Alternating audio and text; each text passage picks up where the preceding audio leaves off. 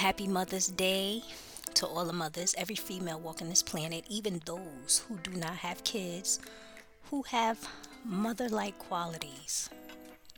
Happy Mother's Day. I always want my Mother's Day and Father's Day messages to be special. I don't always want to talk about the same things.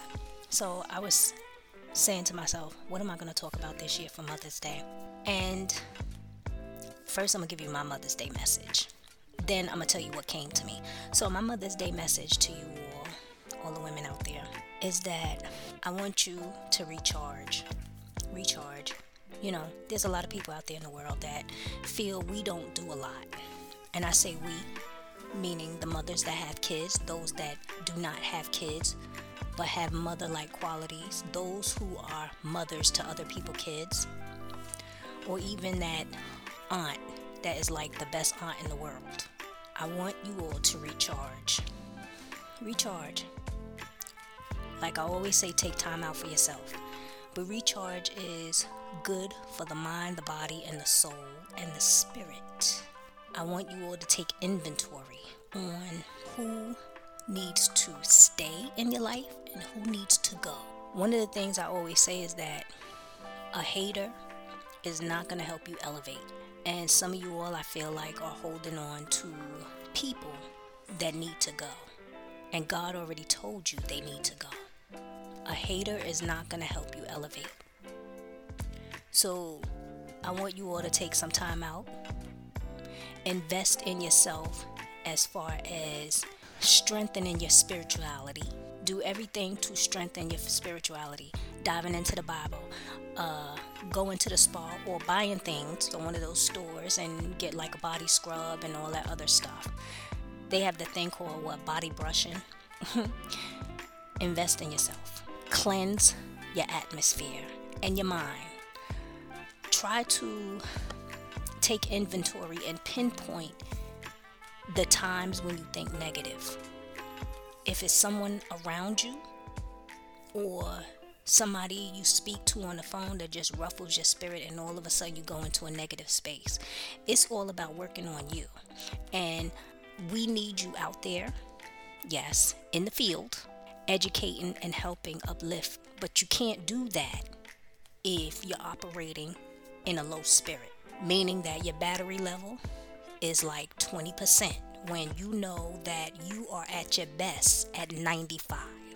You have to work on yourself and recharge. And that means working on you. Because if you are no good to yourself, you cannot be good for someone else.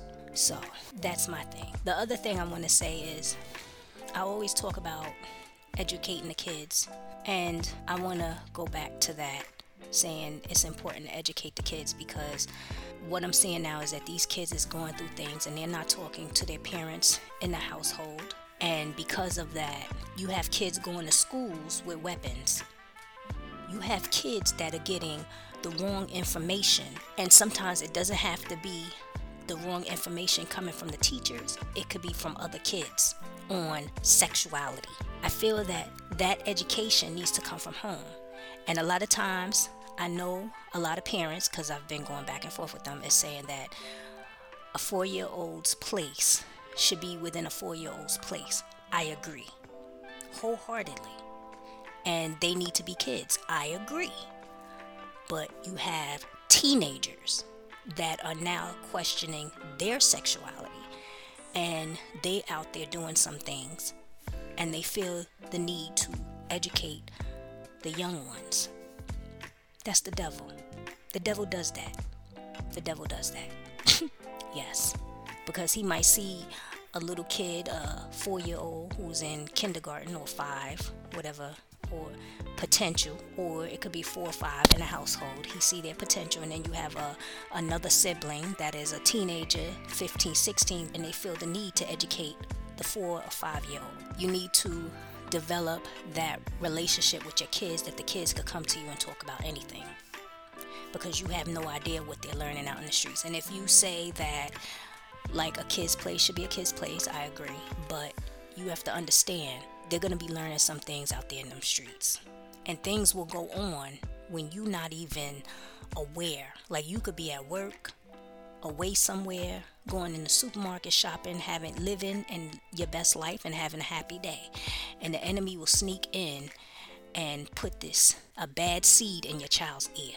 And that person could come in any forms. It could be a sibling, it could be a kid from school, it could be somebody in the family, a household enemy, it could be anybody. Sit down and have that talk with your kids about certain things, and you don't have to just say, open up the subject about sex and all that. You could just, like, what's going on?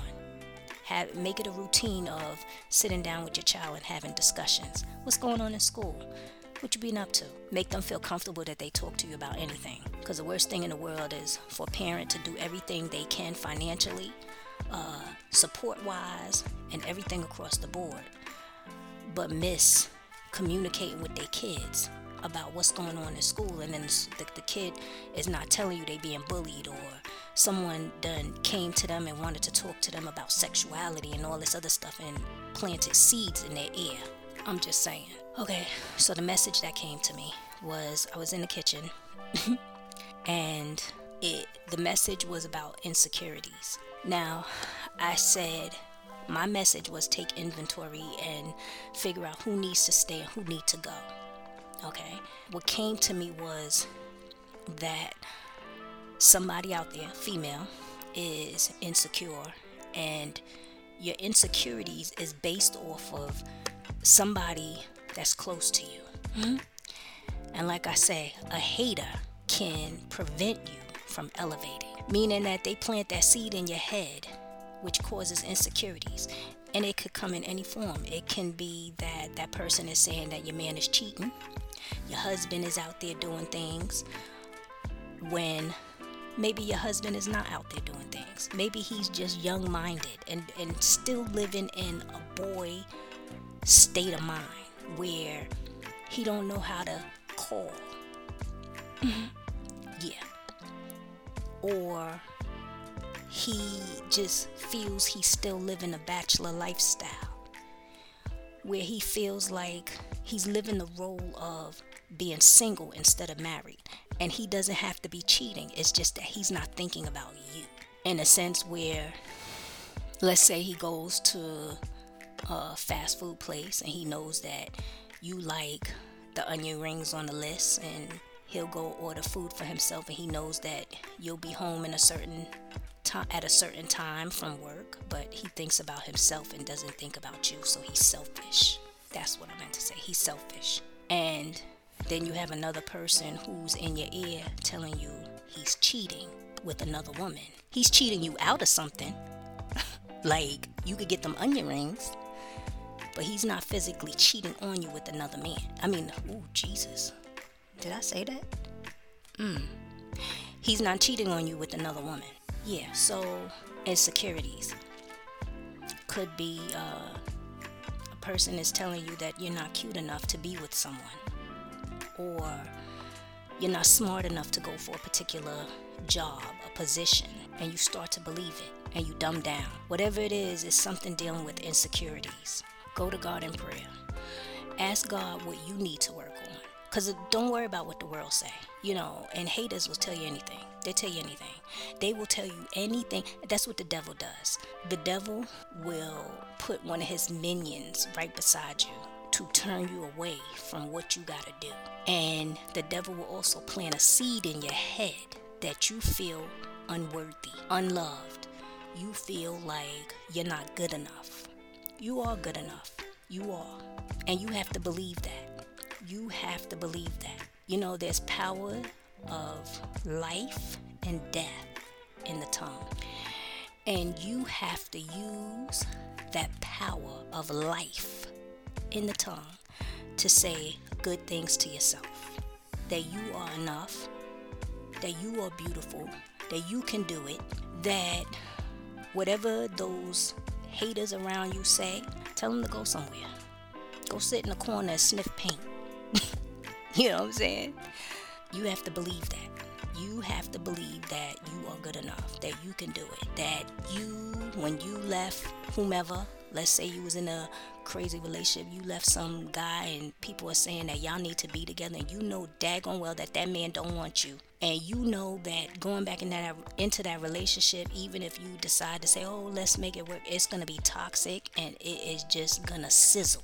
You know this. Stop thinking about what that person said to you that's saying y'all need to get back together, because that same person that's telling you that in your ear can be a hater, and they don't want you to have nothing better than what they have. So what they do is they tell you things that come in the form of distraction, delay.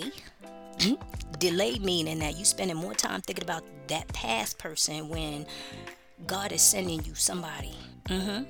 So it comes in the form of distraction, delay, and insecurity, where you feel you got to do all these other things to be cute, acceptable in that person's eye, or should I say in that wrong person's eye. And that person could come to you and tell you, oh, not even come to you, yeah, oh, you stop, let's say you stop doing all this, like getting all glammed up and all this other stuff, and that's why it didn't work out, when in reality that person was cheating. And you was getting all glammed up, you was doing everything, but you lost yourself in that person, and that person wasn't right, their spirit wasn't right. So you lost yourself when you should have been just doing things for you to build yourself up. And now you got this minion standing beside you telling you all the wrong things, because they don't want you to have better than what they have, if they have anything at all. So whatever it is dealing with your insecurities. It could be for you to go back to school, or step up in a leadership position at your job, or even maybe part of something in the church where you're leading a group, and you just feel like you don't have it because you had so many people in your past beating you down. Just take a step of faith, push that spirit of fear under your footstool, and move forward and see what happens. Go all in. Yeah, work on your insecurities. So your homework is to get out a notepad and figure out where in your life are you insecure, and start working on it. A lot of things in life is not easy. So, and what else? Yeah, I said recharge. Go to the spa. Like I said that. Yeah. And that's about it. Have a blessed day. Work on you. Do you. Even if that means going out with a group of friends, spend time with them, and then after that, try to get your household where it's in order. Tell people to go outside somewhere. Go over to another family's house or whatever, and do you. Pamper yourself. Doesn't have to be expensive. And get your mind right. And work on doing this once a month. I say once a month. Sometimes I know for me, sometimes I'm doing it like 2 and 3 times a week. Sometimes I have certain things that's a daily routine. Get your mind right. Lift your spirit. Take inventory of who needs to stay, who needs to go. Work on your insecurities. Jot down areas in your life where you're insecure, and what's the reason, or who is in your life that is pumping this negativity in your mind, like that seed of negativity. Yeah, and work on it. Work on getting rid of it. That's it for today. Sign up for session. I'm still giving away 30 minutes free session. Put a subject box freebie. What else? Check out my store. Check me out on YouTube. Like, subscribe, smash the notification. For suggested topics, put in the subject box topic and email me. All the links is underneath. Love me more and I love you more. Have a blessed day. Later.